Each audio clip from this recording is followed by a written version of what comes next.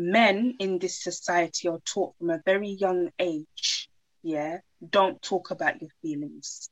Don't be weak, be strong. The only solution when it comes to our people, the only solution is revolution. I'm going to be really honest with you.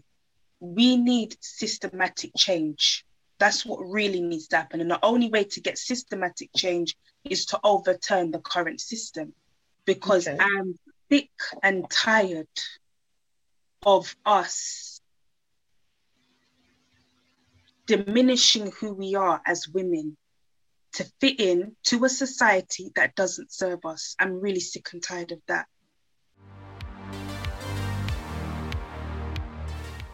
Hello, listeners. Welcome to another insightful episode. I'm your host, Grace Opa, for Raza, Rising Above Shadows of Abuse.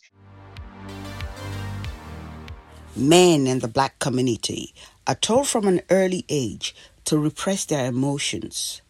This in turn is a result of the systematic oppression that these men have faced all their lives and reinforces a deeply entrenched toxic masculinity. The inevitable anger and pain felt by these men manifests itself in a lack of confidence, self-destruction, and suicide. To exacerbate the problem, the existing societal power structures attacks Black families, resulting in Black men taking out their aggression on women.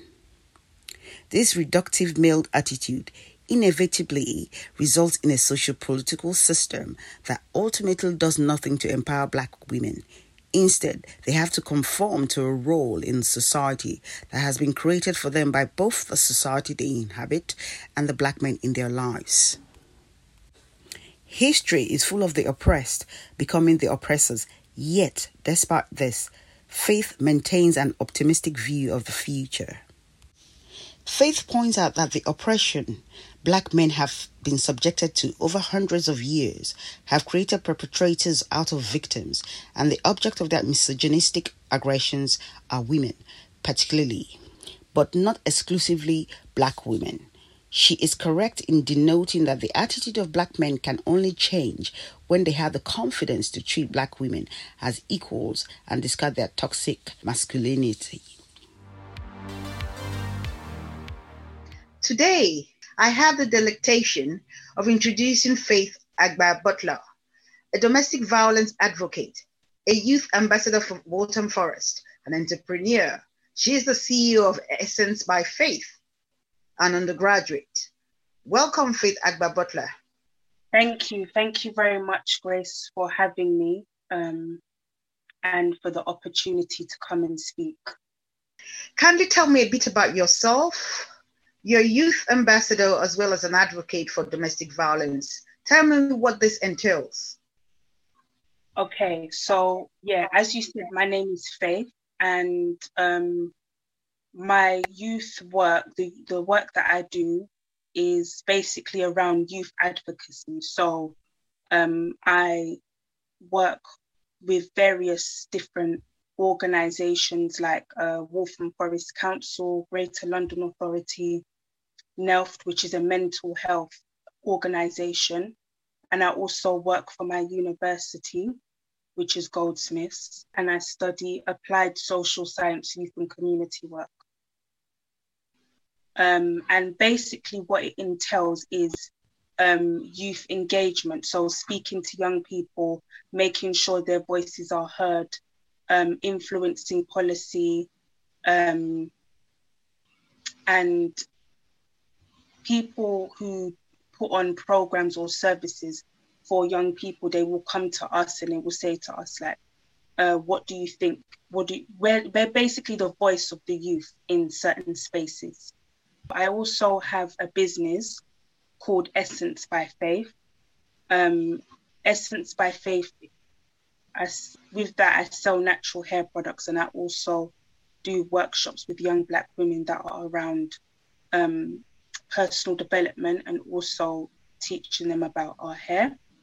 And I have a charity called Life Behind Sickle Cell, which is a support group for people that have sickle cell. You're an entrepreneur. How have you been able to combine all this with your studies, or what you're doing at the moment with your studies? Okay, so everybody asks me that question a lot because people, they're like, wow, like you do so many things. My business links with my degree. Everything that I do, they link together. And that's basically how, it's the reason why I'm doing everything that I'm doing. So in regards to the degree, I actually want to turn my business into a big organization. Okay. And that's the reason why I'm studying what I'm studying, because it's going to teach me how to do that and teach me about the particular field that I want to work in.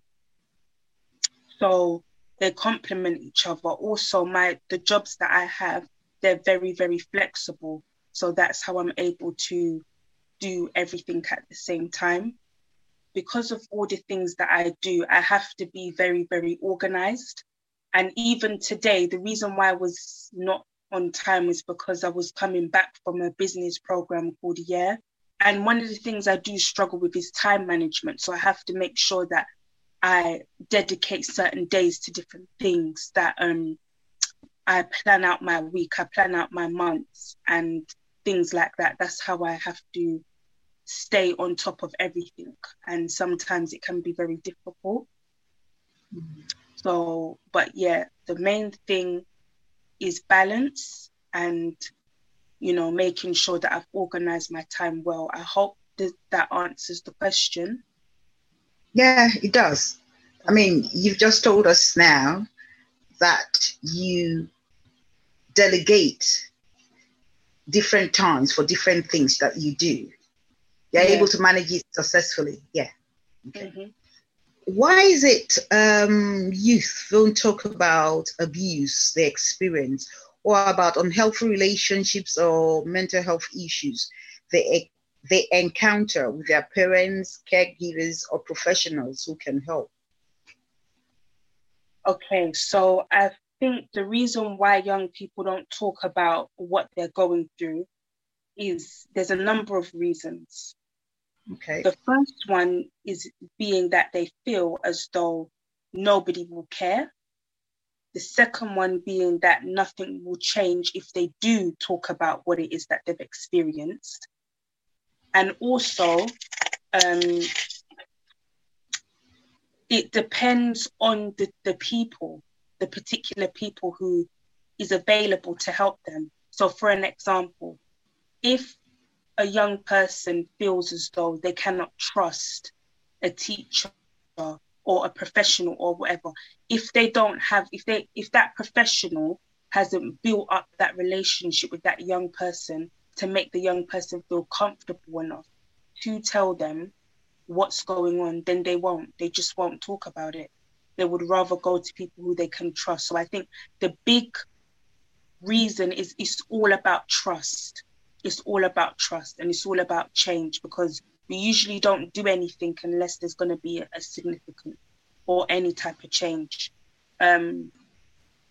So I think that we've got to make sure that these professionals, and a lot of the time the abuse can be coming from professionals and teachers. I've seen students get their confidence torn down in the classroom, being told that they're dumb and they can't do certain things, So I feel like it's on an institutional level, the way how things are set up is that there are certain people, I call them gatekeepers, yeah? And the gatekeepers are the people that are put into certain positions to maintain the status quo, to maintain the inequality. And young people know this. Some of us are quite clued up and we know what's going on. And we can also just feel it. Like, I don't know if you've experienced it, but have you ever been in school and you've really connected with a teacher, or you can just feel that that teacher is really passionate and really care about what they're doing? Has that ever happened? Yes, I have experienced it. And Yeah. when such lecturers or teachers are passionate, and I mean, it infiltrates through Yeah. the course, the other students. You pick up the vibe, so it's a positive vibe. So you really want to do your best to make sure you pass the course. Exactly, Grace. You hit the nail on the head. So we are going to feel that energy from you. And it actually motivates us to do our best, to talk to you if we're going through something, because there's that ability to build trust, right? Because we can see that you're genuine. Some of these people that are in these positions, they're not even genuine. They're there for different reasons other than coming into that position with pure intentions and with passion to want young people to do well. And I feel like those are the main reasons why we wouldn't like talk about these things. Okay. So, does that mean certain youths don't trust their parents as well? It depends on the relationship that they have with their parents.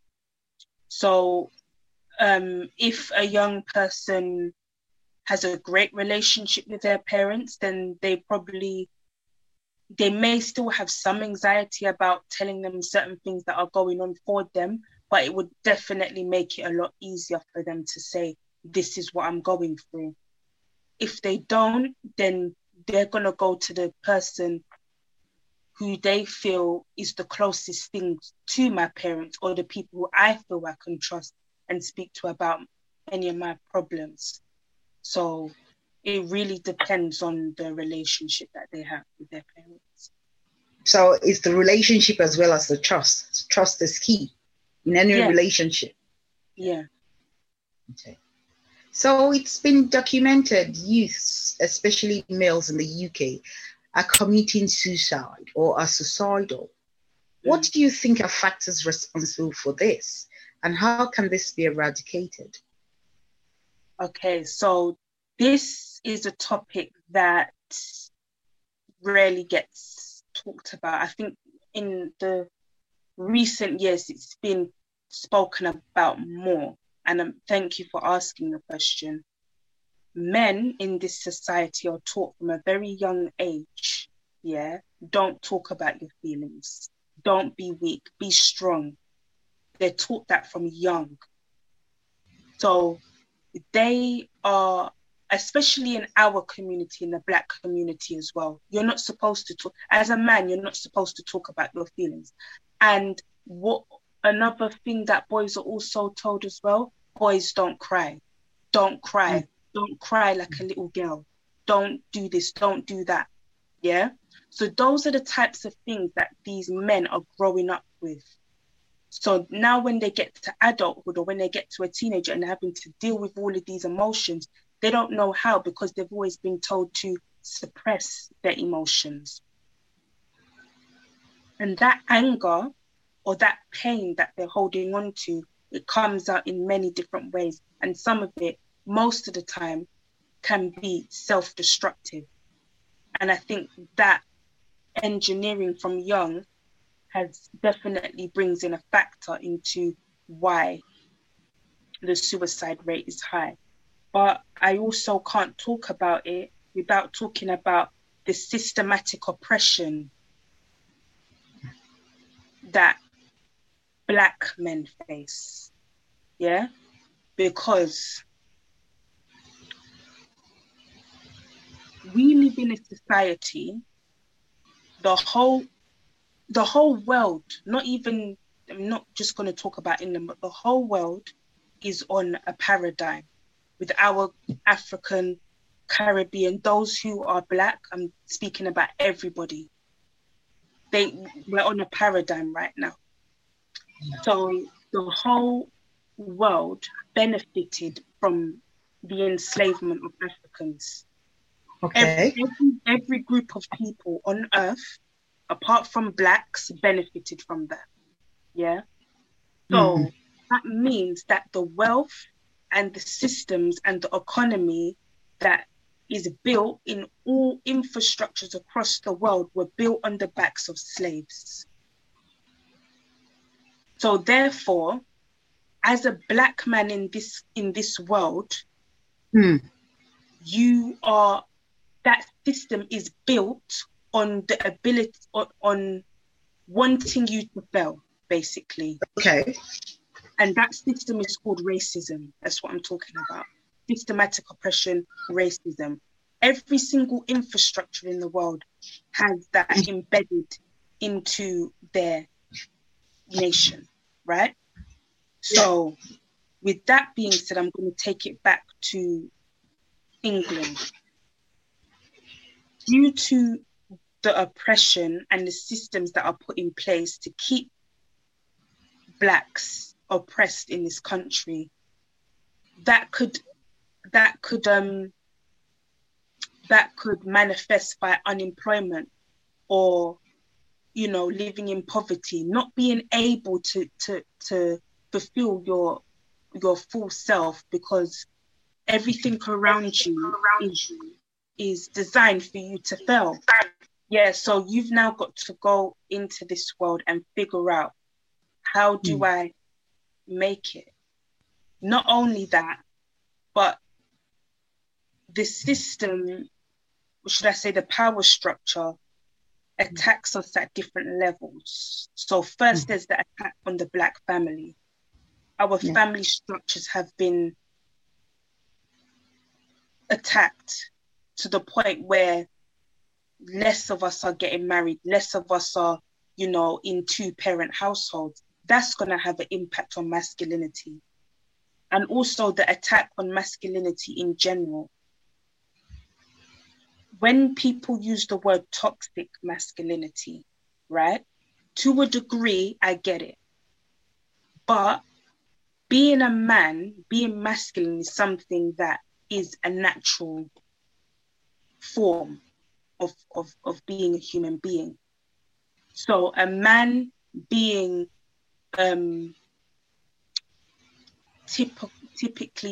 typical male behaviors that I feel sometimes in the media is being demonized.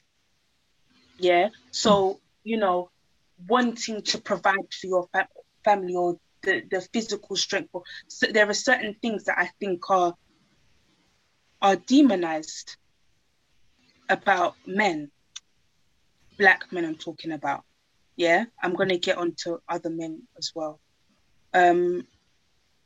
And it's just oppression.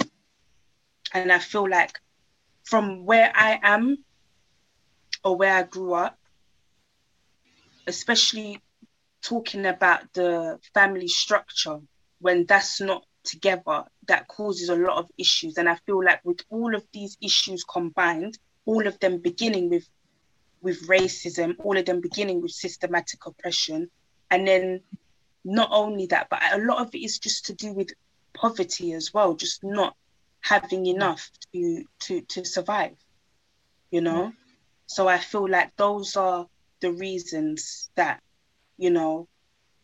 the suicide rate in black men is ridiculously high. They're linked to socio-economic, political reasons, as well as the everyday struggles that you're going to go through anyway, just living in the world.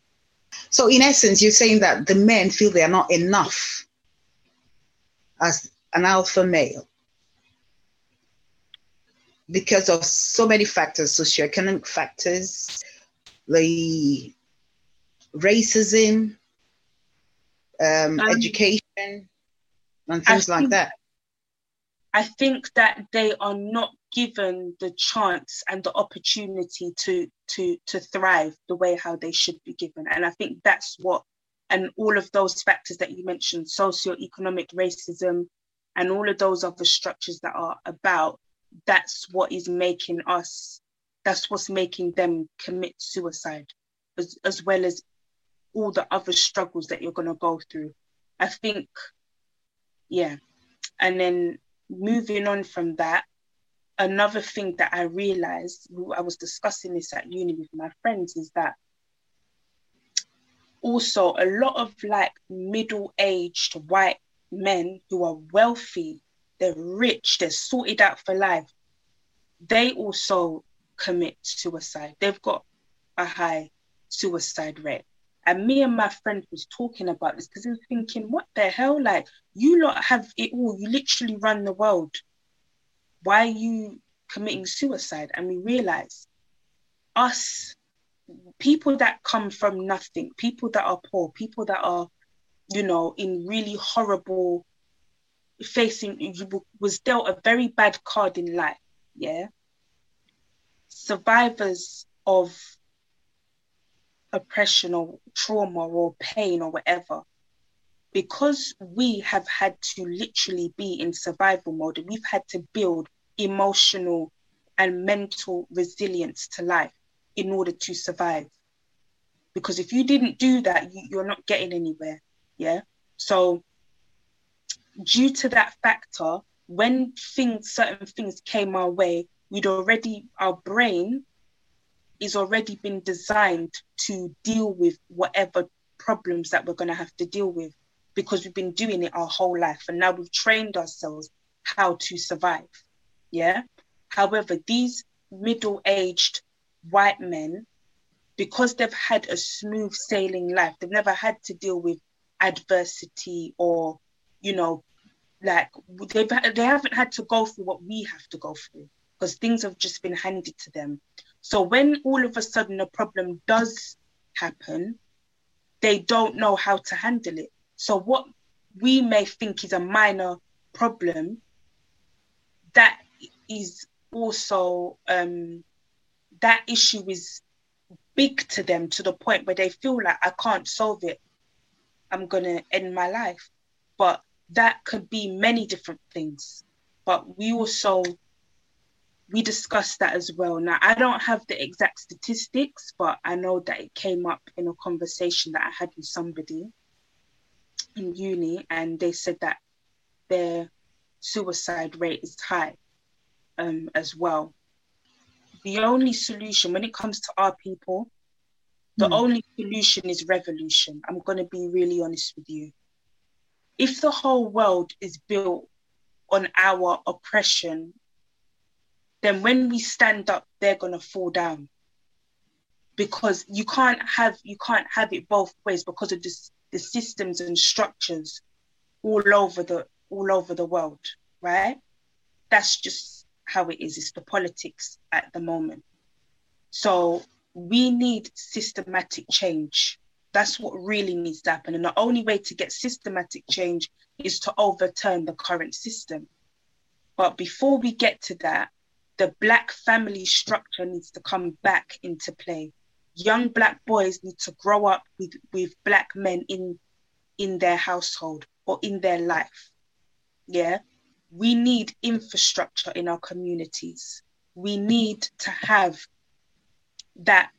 We need to be a community. I feel like Black London as it stands, we're not a community anymore. We're individuals. We don't unify the way we used to unify back in the day.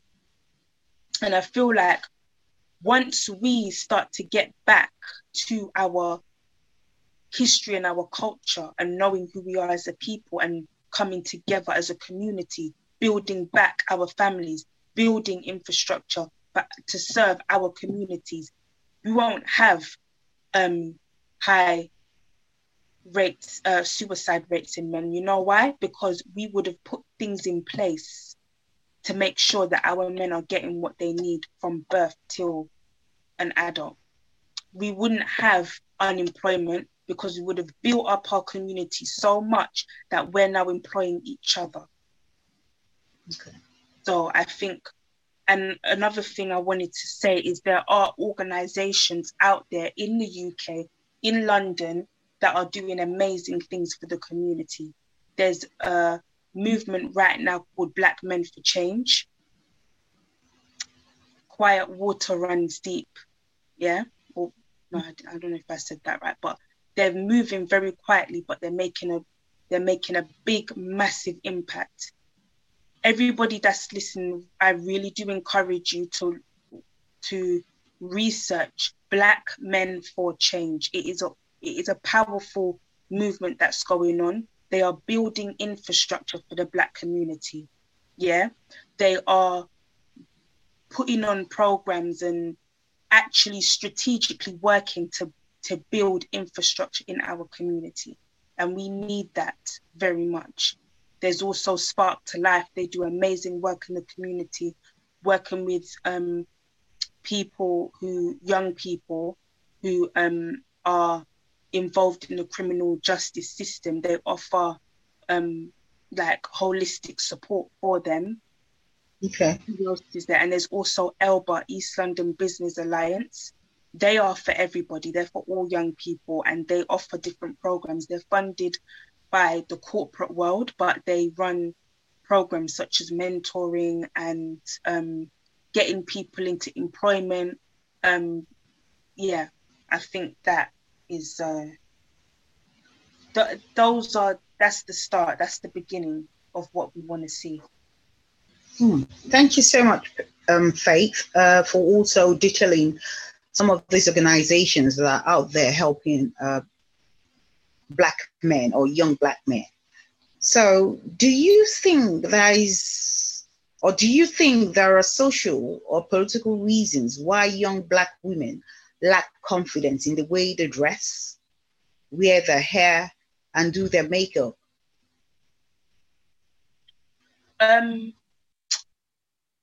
I think there are social and political reasons as to why we do the things that we do, but I think I would like a little bit more clarity on that question. If you could explain it a little bit more.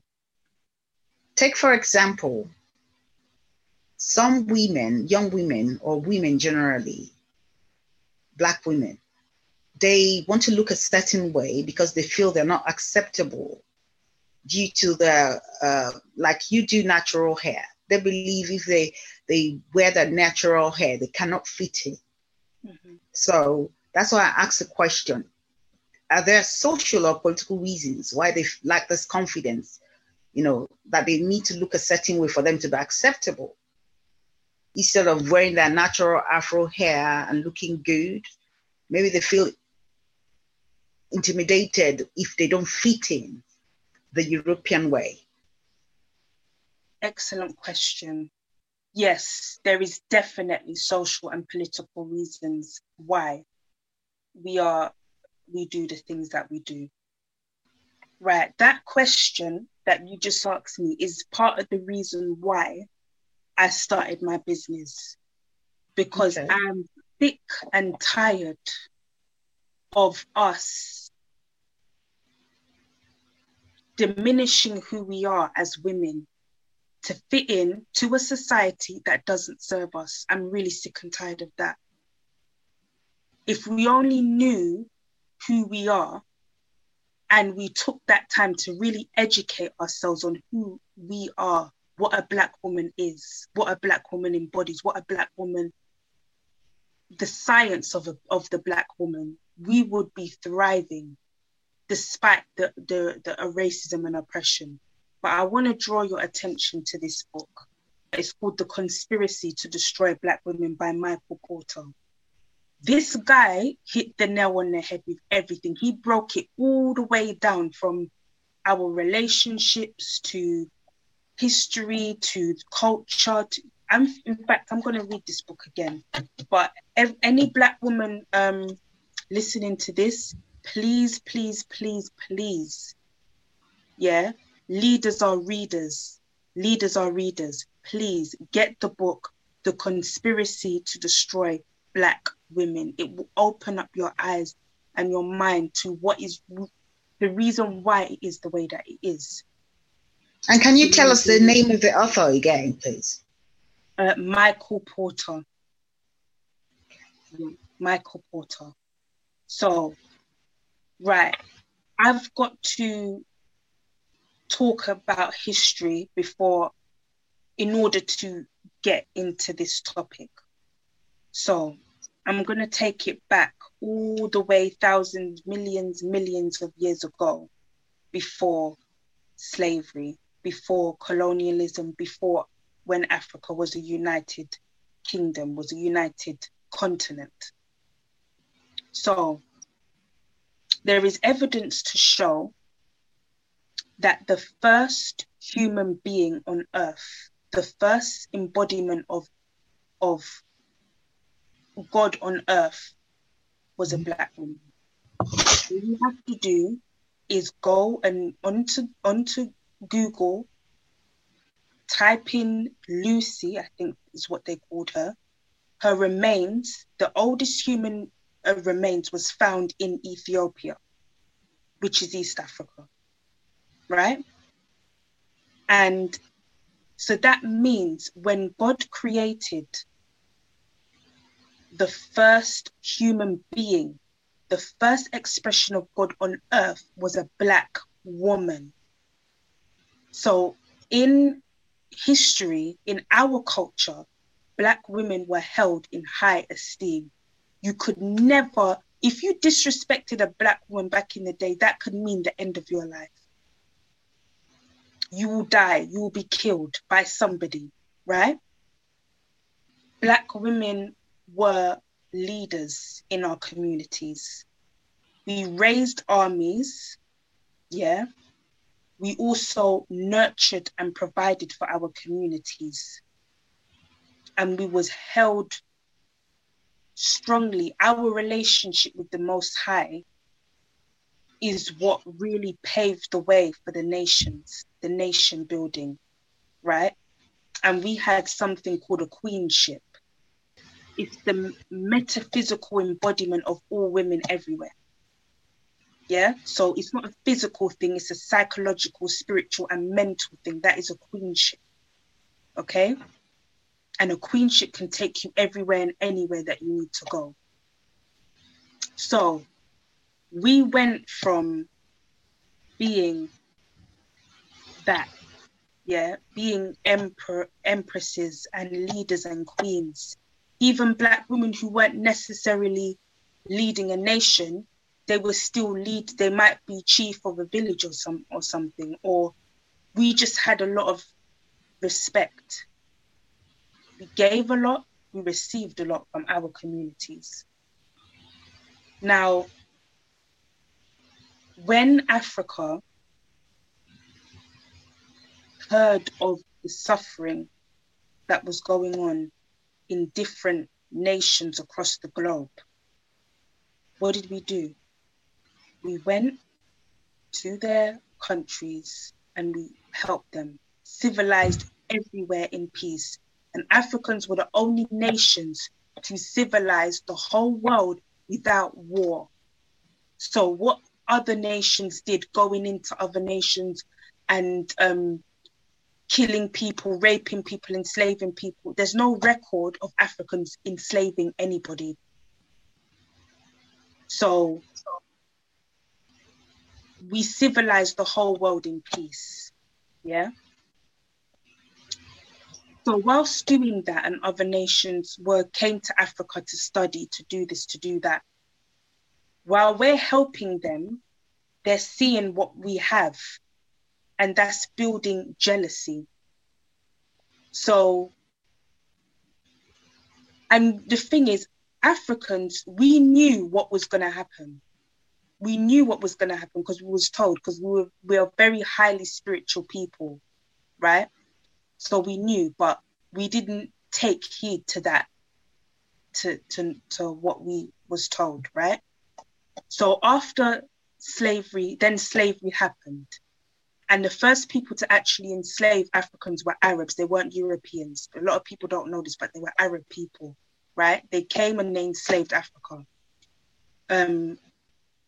And that really was the beginning of the dismantling of our queenship, right? That was where our natural feminine energy, our essence as Black women, was now being attacked and destroyed. We were being raped, we were being killed. Even before we was put on the ships, we was being raped and killed in masses. And it was the psychological breakdown of the Black woman, which is explained so eloquently in this book. And the systems that then took place, the transatlantic slave trade, and all the systems that are in place now, yeah, that have only ever just repositioned themselves, but were designed to produce the results that we are now seeing now. Those systems were built off of our oppression. So, fast forward, the system is designed to make us believe that we are inferior people, right? That we are put here to serve, that we are nothing. And remember, Africa had matriarchal societies where women were leaders, right? Other nations didn't have that. In ancient Europe and ancient Asia, right? And I watched a video about Arabic history the other day because I was interested to know what was their history like before Islam. Women were seen as less than your shoe, right? Women were not, you're not nothing if you're a woman. Who are you? What do you're nothing, yeah? So that whole patriarchal system is now what has implemented and resulted in us being and behaving in the way that we do now. Because when we was enslaved, that is when patriarchy came to Africa. All of a sudden, the idea that a woman is less than a man was introduced to our people. So we got patriarchy. You're hated because you're a woman and you're seen as less than, and now you're hated because you're Black, right? So all of the systems that were put in place was there to make us feel that we are less and therefore we need to do more. We are less, so we need to do more. You need to work harder. You need to look this way. You need to behave in this manner. And you know what else you need to do? You need to shut up. We don't want to hear your opinion. We don't want to hear nothing you have to say. Do as you are told and don't make any noise. That's what we're dealing with now, right? No, that's what we was dealing with back then. Now there has been some advances to, women and female empowerment, which we're hearing about more recently. But the socio-economics behind why we behave the way that we do is simply because, right, all of the systems put in place is designed to make us hate ourselves and to make us fail. That's what it is, right? So our hair and our appearance, we've got to now fit in to a system that doesn't serve us. So the European beauty standards that is put on us, right? All of it is just, you need to look a certain way now. Your natural hair. In slavery, you know what they did? They made us, because our hair was so beautiful, is so beautiful, they made us tie our head the way that my hair is tied now. Because the slave master's wife was jealous of the Black woman because that's who the slave master wanted to sleep with. So we had to tie our head. That didn't help because we were still too attractive. That's not got nothing to do with us. That's just who we are as women. That's our whole history and culture. So I think now is just a different position, but it's the same thing. We have to fit in. And there are stories of women who I've met who said, when I go to work, I feel like I need to straighten my hair. I need to put on weave or whatever so that people can take me seriously. And it's just crazy to me, because you're not doing anything. This is how our hair is. It's always been this way. Like, it's this way for a reason. But I think you know, we need to come together, and we need to build up the queenship, and we need to start to really value and appreciate ourselves. We need to root ourselves in our history, in our culture, and in whatever belief system that we follow. But in all that we do, we need to Africanize it. We've got to build up our racial identity, right? That is crucial. If you want to survive, you need to know who it is that you are, and to know who you are, you need to know your race. Everybody else knows their race. Everybody else knows. We need to know these things, right?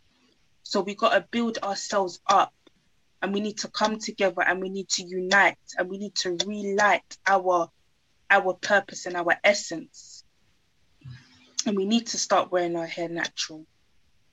I know we don't want to hear this, because we make all of these excuses, as long as this is that.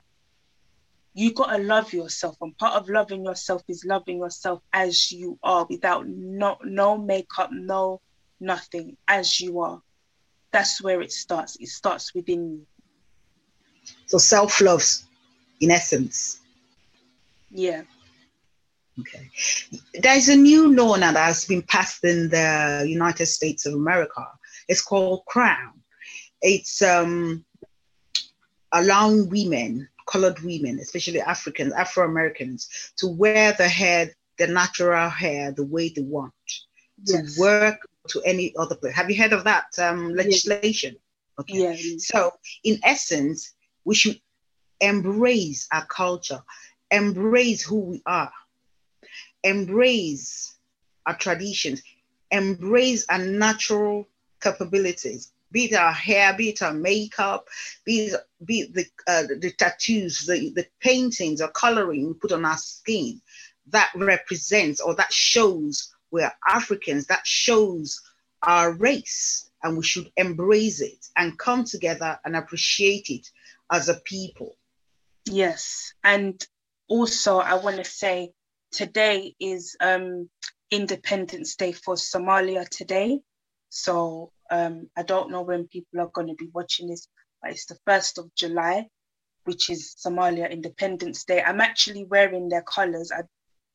I didn't think about this, you know, I just said I want to wear blue, but happy independence to anybody who's listening, who's Somali.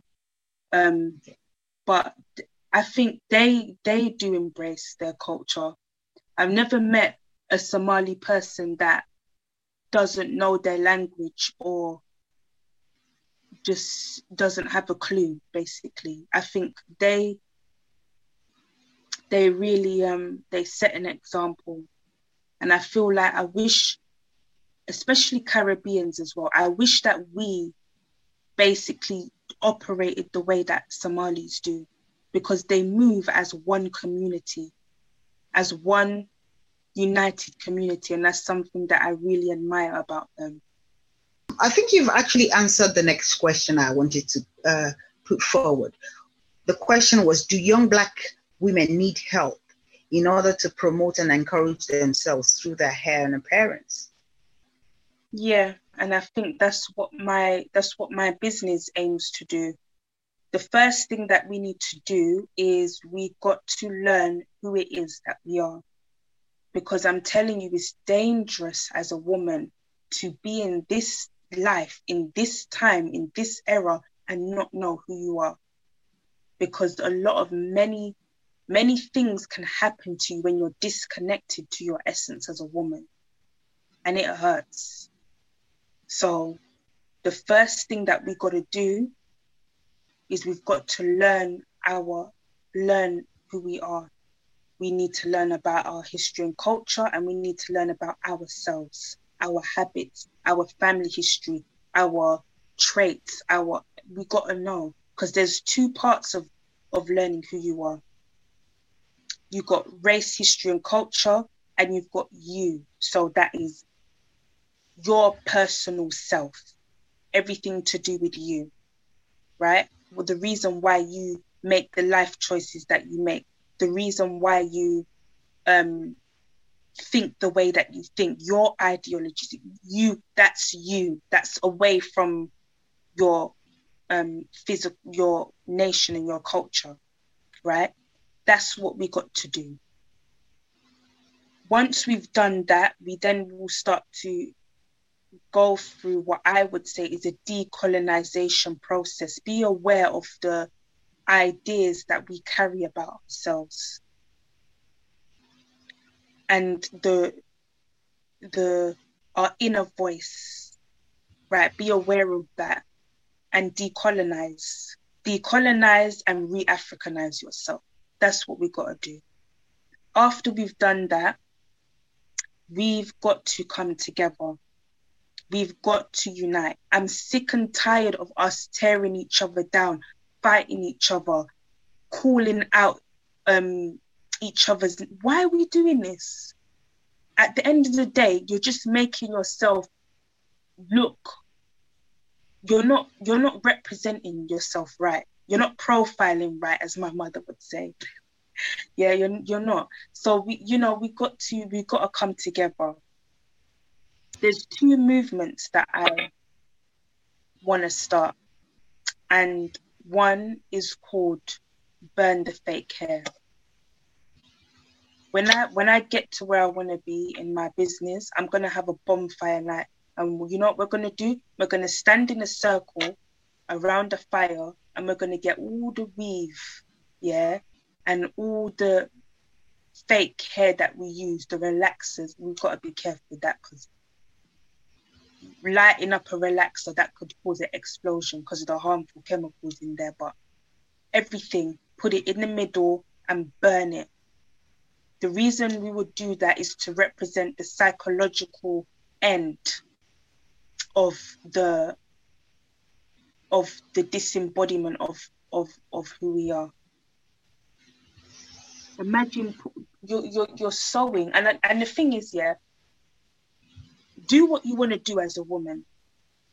It's your life, it's your choice.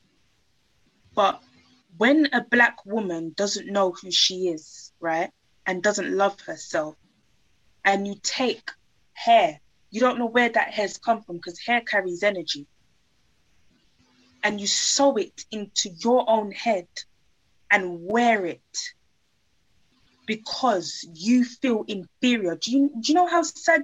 That's heartbreaking to me. That's heartbreaking. And then we've got skin bleaching as well. You're literally killing yourself to look white or light or wet, however you're trying to look, and that's heartbreaking. So we need the revolution of the self. The revolution of the self. That's what we need. And yeah, that's what I would say. Okay. So in part, you're saying that we should imbibe, we should love ourselves, we should love who we are, our race, our culture, our traditions, our customs. And also, there's a very powerful queen that I love with all of my heart and soul and life force energy. Her name's Hiba Warder. She's a FGM survivor. She's a campaigner. She's an activist. She's a human rights activist. And she's Somali as well. She's from Mogadishu. And FGM is something that is normal in Somali culture. They didn't see it as anything, right? It's just a normal thing. It's a rites of passage.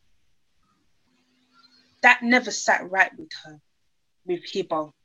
So she fights even today, she fights ferociously to put an end to that. And a lot of her community saw it as, you're breaking our tradition, you're going against our tradition, but she wasn't. Due to her love for herself, her people, and her nation, she was trying to show everybody, especially her nation, that this is not the way. You're literally killing our women. Do you know how many women die due to that process? And the thing, what gets me, is that it didn't originate from us. That was something I did a whole project on this at university, but when I did the research into the origins of FGM, which is some complex, complicated history, it was saying that especially in that part of Africa, yeah, they was enslaved by Arabs. And that is something that Arab people did to the women. So that's not even really your culture. It's something that was forced on you. But this is what I'm saying about decolonization. Africa never decolonized, ever. Mm-hmm. We have independence days, but culturally and psychologically and, all of these things that we do, these things, even down to language, like North Africa is basically French and Arab territory because the language there, I think Algeria is mostly Arabic, Morocco is Arabic. Those are not African languages, So, yeah, but the point of the reason why I mentioned Hiba is because she showed me that you can love your people and your nation. And sometimes due to that love, you may see a certain tradition or a certain thing that your people do that you don't think is right. That doesn't mean that you don't love them or that you don't love your culture or your nation. It means that because you love them, you think there needs to be a change. So, although I'm saying that, yeah, we need to embrace our African culture, whatever, there are certain traditions that we hold that may have been forced upon us in a different time that is not healthy, that is not positive, that we may need to change going forward. You're quite right. I also have the pleasure of meeting an FGM advocate as well as an activist in the UK. Her name is Salimata Bajri Knight. And so she works, I think she knows HIPPO as well. I think they're also fighting for the same cause, FGM. And she's from Senegal. So, yeah. What you've actually said something that is quite important. There are some aspects of our culture that don't serve us, and so we need to do away with them. Yes. So that also leads me to this particular question. Are there excessive lifestyle influences that emanate from America that diminishes how young Black women perceive themselves? I think you've actually answered a bit of the question. You talked about fake hair, wigs. You talked about makeup, Right. So American culture, America and Britain like to pretend that they don't have a close relationship, but they are literally brother and sister. They couldn't be any closer than they are. So trends that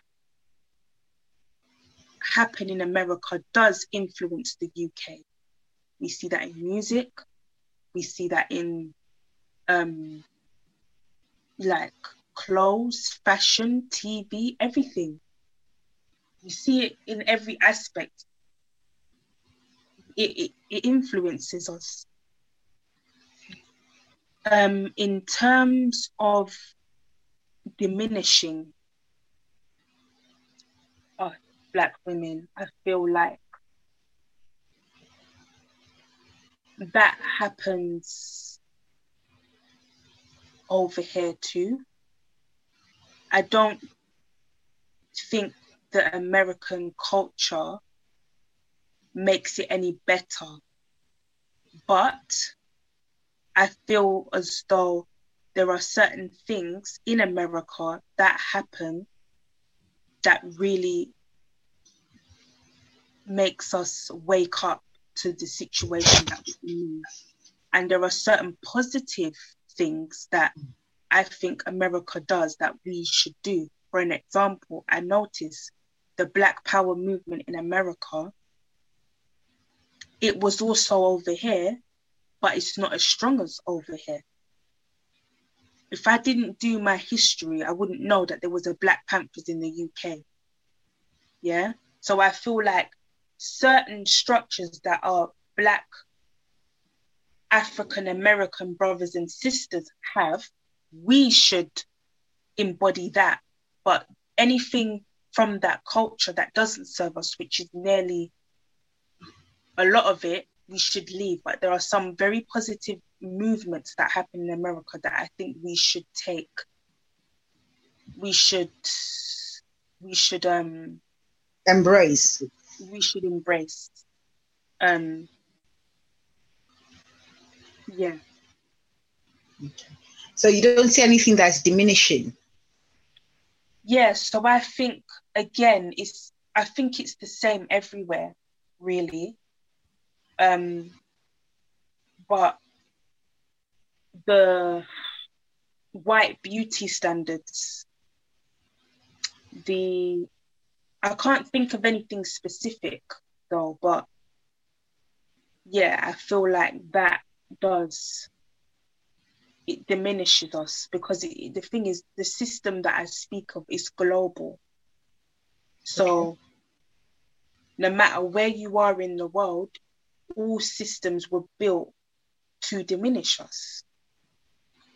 So you can't thrive the way how you should be able to thrive. So I think that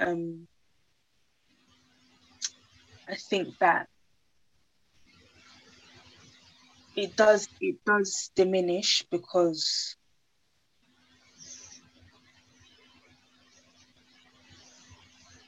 although there are some positive things going on in that community that they do for themselves, they still suffer what we suffer. And because we because their trends are so big over here, we take the negative and not the positive. So really more of the same. And I look at the people that we look up to, that some of the people from my generation look up to, like Megan Thee Stallion and Cardi B and Nicki Minaj. We need to look at role models that are true to the people. The people are first, not the paycheck, right? Those are the type of women we need to look up to. Women like Hibo, women like the FGM survivor that you Salima Tabachi Knight, yeah. Yeah. Women like Zaza Ali, she does amazing things for her community. I'm not saying that the people I mentioned don't do anything positive, but their influence, I wonder sometimes, do they know how influential they are? You know, their songs, their lyrics, what they say. How about women like Oprah Winfrey? Oprah Winfrey is definitely a success story. And she's done some positive things. But there are things to take from her. But I think there are women that are a lot more. She definitely is an example of success, but I wouldn't put her in the same, I wouldn't hold her in the same high esteem as I would hold somebody. And most of my heroes are historic heroes, but I wouldn't put, because she's involved in certain things that don't resonate with me personally. Okay. You know, Is there a fair and positive representation of Black women in the media? no, I think anything positive, we do it ourselves. Like, for an example, the natural hair movement, the self-love, self-care movement. I think we did it ourselves, but it's not something you would see in the mainstream. What you see in the mainstream is what they want you to think about us and what they want us to think about ourselves.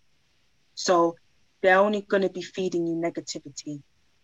You have to create your own positive social media. In fact, there should be a positive social media movement. That's what there should be. Is it generally for everyone or just for Black people? Both, for everybody and for Black people. In films, we are over-sexualized so much. We are over-sexualized everywhere. Our body is literally put on show as if to say that we are less than human beings. Right? And the people that they do praise and glorify are people that serve the system. So they will put a positive light on people who they have chosen for you to like, not necessarily people whose hearts belong to the people, our people, right? And even in a lot of adverts, which couples do you usually see? I see quite a lot that sometimes you have mixed race, sometimes you have a black man with a white woman. Right. And do you see the Black man with a white woman and the Black woman with a white man a lot?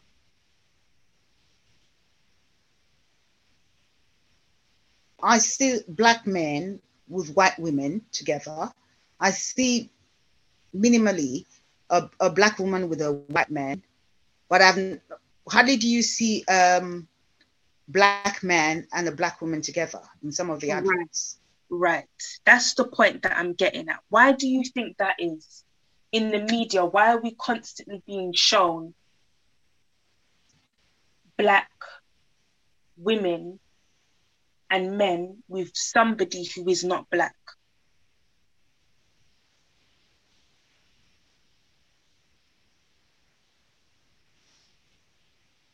Because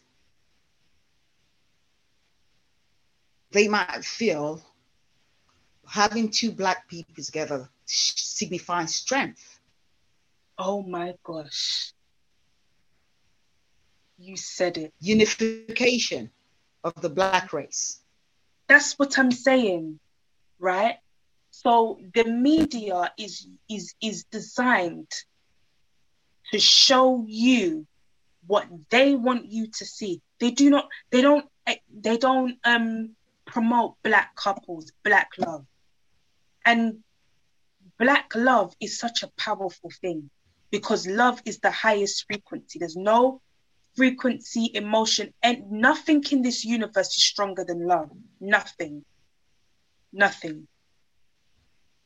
Despite the evil and the catastrophic things that are going on in the world, nothing is stronger than love.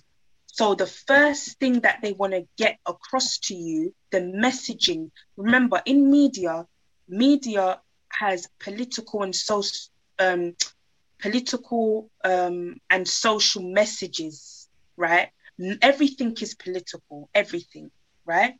The smallest advert to a movie, there's signs and signals everywhere. There are and they subconsciously tell you things without telling you things, if that makes sense, right? So the reason why we are seeing less and less and less media representation of Black couples, Black women doing great things for their communities, is because they don't want you to strive to achieve that. So everything that they show you is going to be the opposite of that.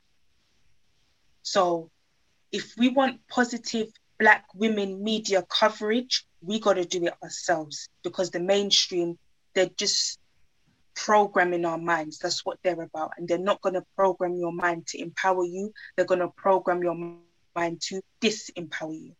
So, like, they don't talk about the fact that Black women are the growing entrepreneurs. Most entrepreneurs are Black women at the moment, basically. We're growing in that space. Where's the coverage for that? Where's the coverage of Black women pulling themselves up out of poverty? Where's the coverage of Black women teaching their children how to be a boss, how to own your own business, how to take care of your family? Where's that coverage? Instead, they want to show us naked or having sex with somebody or whatever they want to show us. So, in essence, you're saying that they objectify the female species, especially the Black females. Yeah. And they only show us what they want us to think, and what they want us to think of ourselves, and what they want us to know. They don't show us anything that is empowering. And when there is positive media, it's usually done by other Black people. Any words of encouragement for our youths, both in the UK or in the world at large, or for our Black youths? Yeah. So my word of encouragement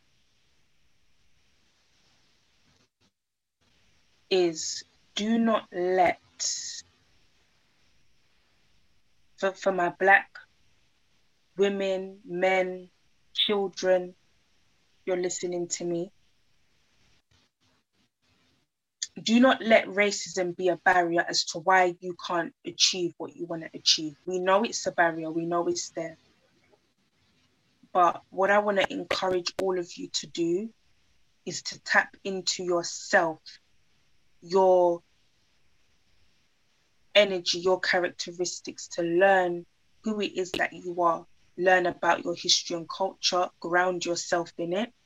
Learn about your personal self, ground yourself in that. And once you've done that, there's nothing that is stopping you.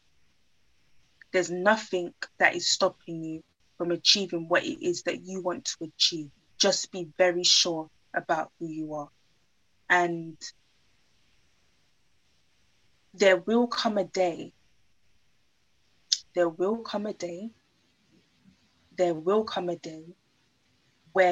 we will rise and create nations, right, stronger than ever before.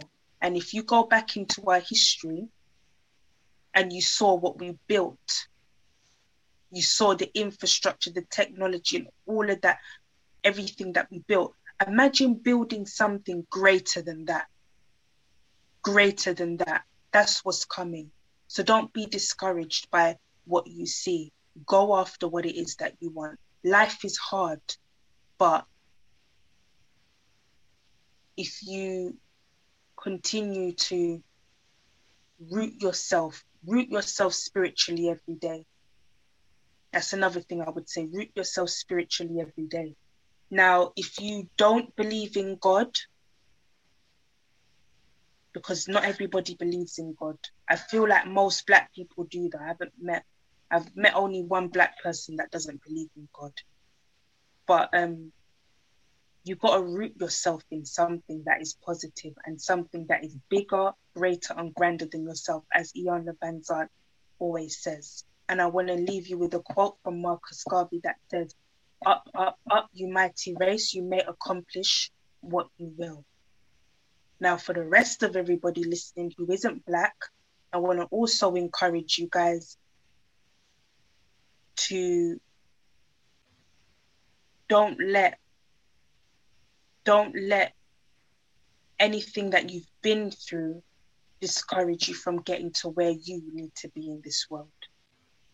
Pain serves a purpose, and you got to tap into that.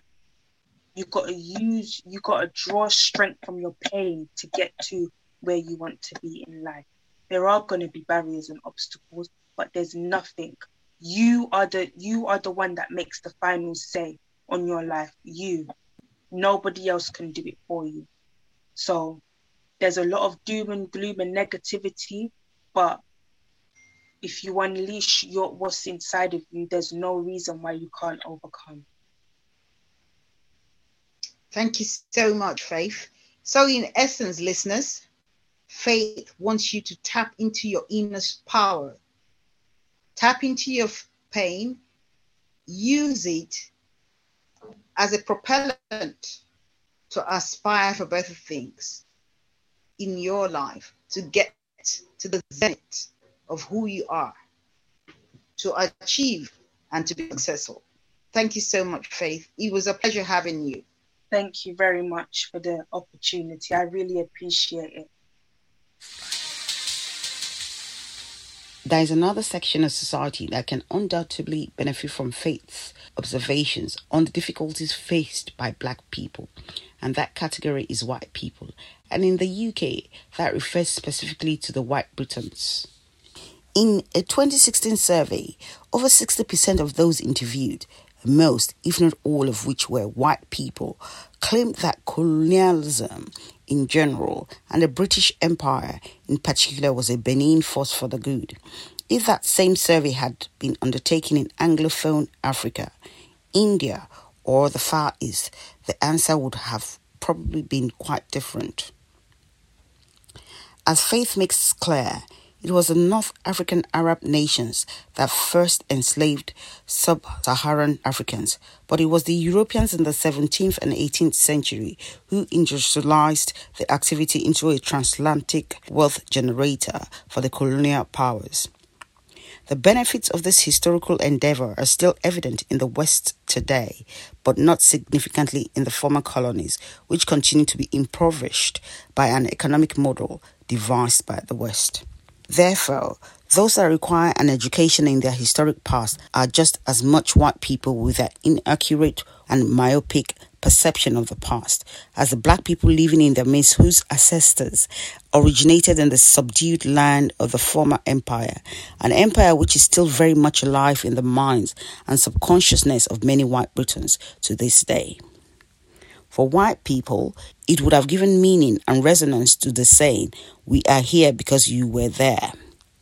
If white Britons would open their minds to an objective history lesson that concentrates on more than just the kings and queens of England, then the assertions made by Faith with regard to Black people and the constant oppression they are subjected to will go some way towards rectifying the imbalance. Schools and other educational establishments have been involved in this for years, and despite undoubted advancement, could improve further. Yet, the epicenter of reform that requires immediate attention will be the organization that is the predominant cause of conflict involving the Black community, namely the police forces of the United Kingdom, their colleges of policing, a group of organizations that have been wanting for far too long. If you've enjoyed this show, kindly subscribe, comment, leave a review.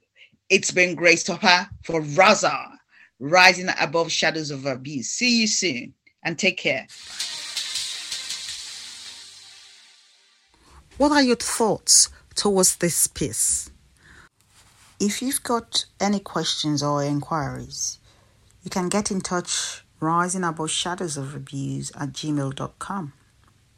or our social media platforms, Rising Above Shadows of Abuse, at TikTok, Rising Above Shadows of Abuse, Twitter, Rising Above Abuse, YouTube, Rising Above Shadows of Abuse. See you in our next episode and keep being positive. Take care. rising above shadows of abuse. In short, Raza.